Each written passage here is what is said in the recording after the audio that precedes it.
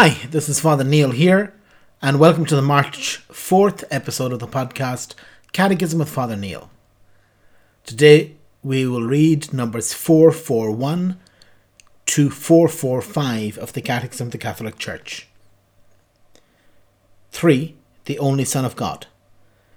In the Old Testament, Son of God is a title given to the angels, the chosen people, the children of Israel, and their kings. It signifies an adoptive sonship that establishes a relationship of particular intimacy between God and his creature.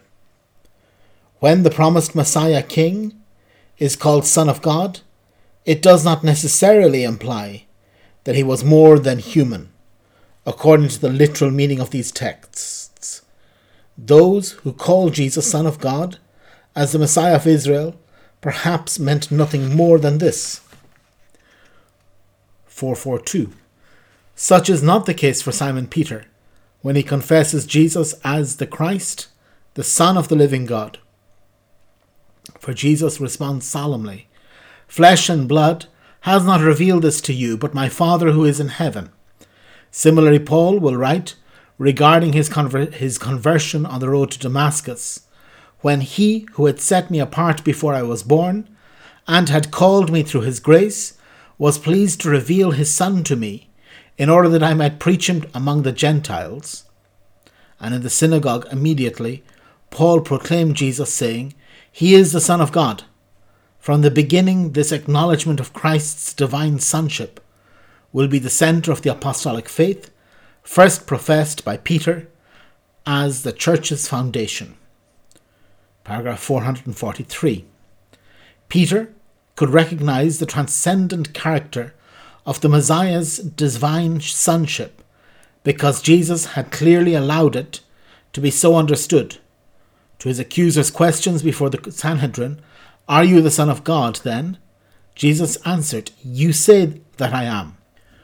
Well before this, Jesus referred to himself as the Son, who knows the Father, as distinct from the servants. God had earlier sent to his people, he is superior even to the angels. He distinguished his sonship from that of his disciples by never saying "Our Father," except to command them, "You then pray like this, Our Father." And he emphasized this distinction, saying, "My Father and your Father." 444. The Gospels report that at two solemn moments, the baptism and the transfiguration of Christ, the voice of the Father designates Jesus his beloved Son. Jesus calls himself the only Son of God, and by this title affirms his eternal pre-existence. He asks for faith in the name of the only Son of God. In the centurion's exclamation before the crucified Christ, "Truly this man was the Son of God," that Christian confession is already heard. Only in the Paschal mystery can the believer give the title Son of God its full meaning. 445.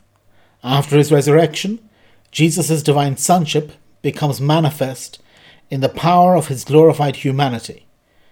He was designated Son of God in power, according to the Spirit of holiness. By his resurrection from the dead, the apostles can confess, "We have beheld his glory, glory as of the only Son from the Father, full of grace and truth." Okay, very well. So today we're looking at this sonship of Jesus to see how the Son of God was seen as something in the Old Testament, as a title for the people of Israel, for the kings of Israel, and also for the angels. And yet in the New Testament, the meaning narrows, and it is just referred to Jesus as the Son of God. That Jesus is the Son of the Father.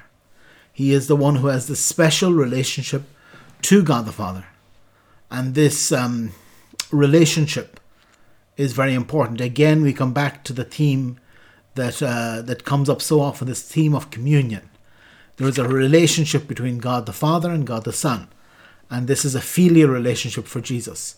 That this relationship to God as his Father is a relationship that is bigger and better than any relationship we might have.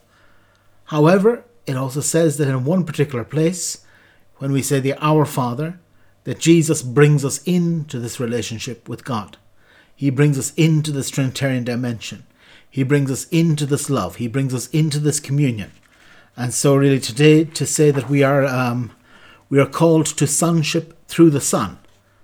But to be called to sonship, to be called to be God's children, his sons and his daughters, we need first to acknowledge Christ as Son, to see that Jesus has this relationship with his Father, and this is the central platform, the central foundation on which our own sonship, our own relationship to God depends on that of Jesus. And so we can continue this tomorrow. Tomorrow we'll continue looking at numbers 446 to 451. God bless.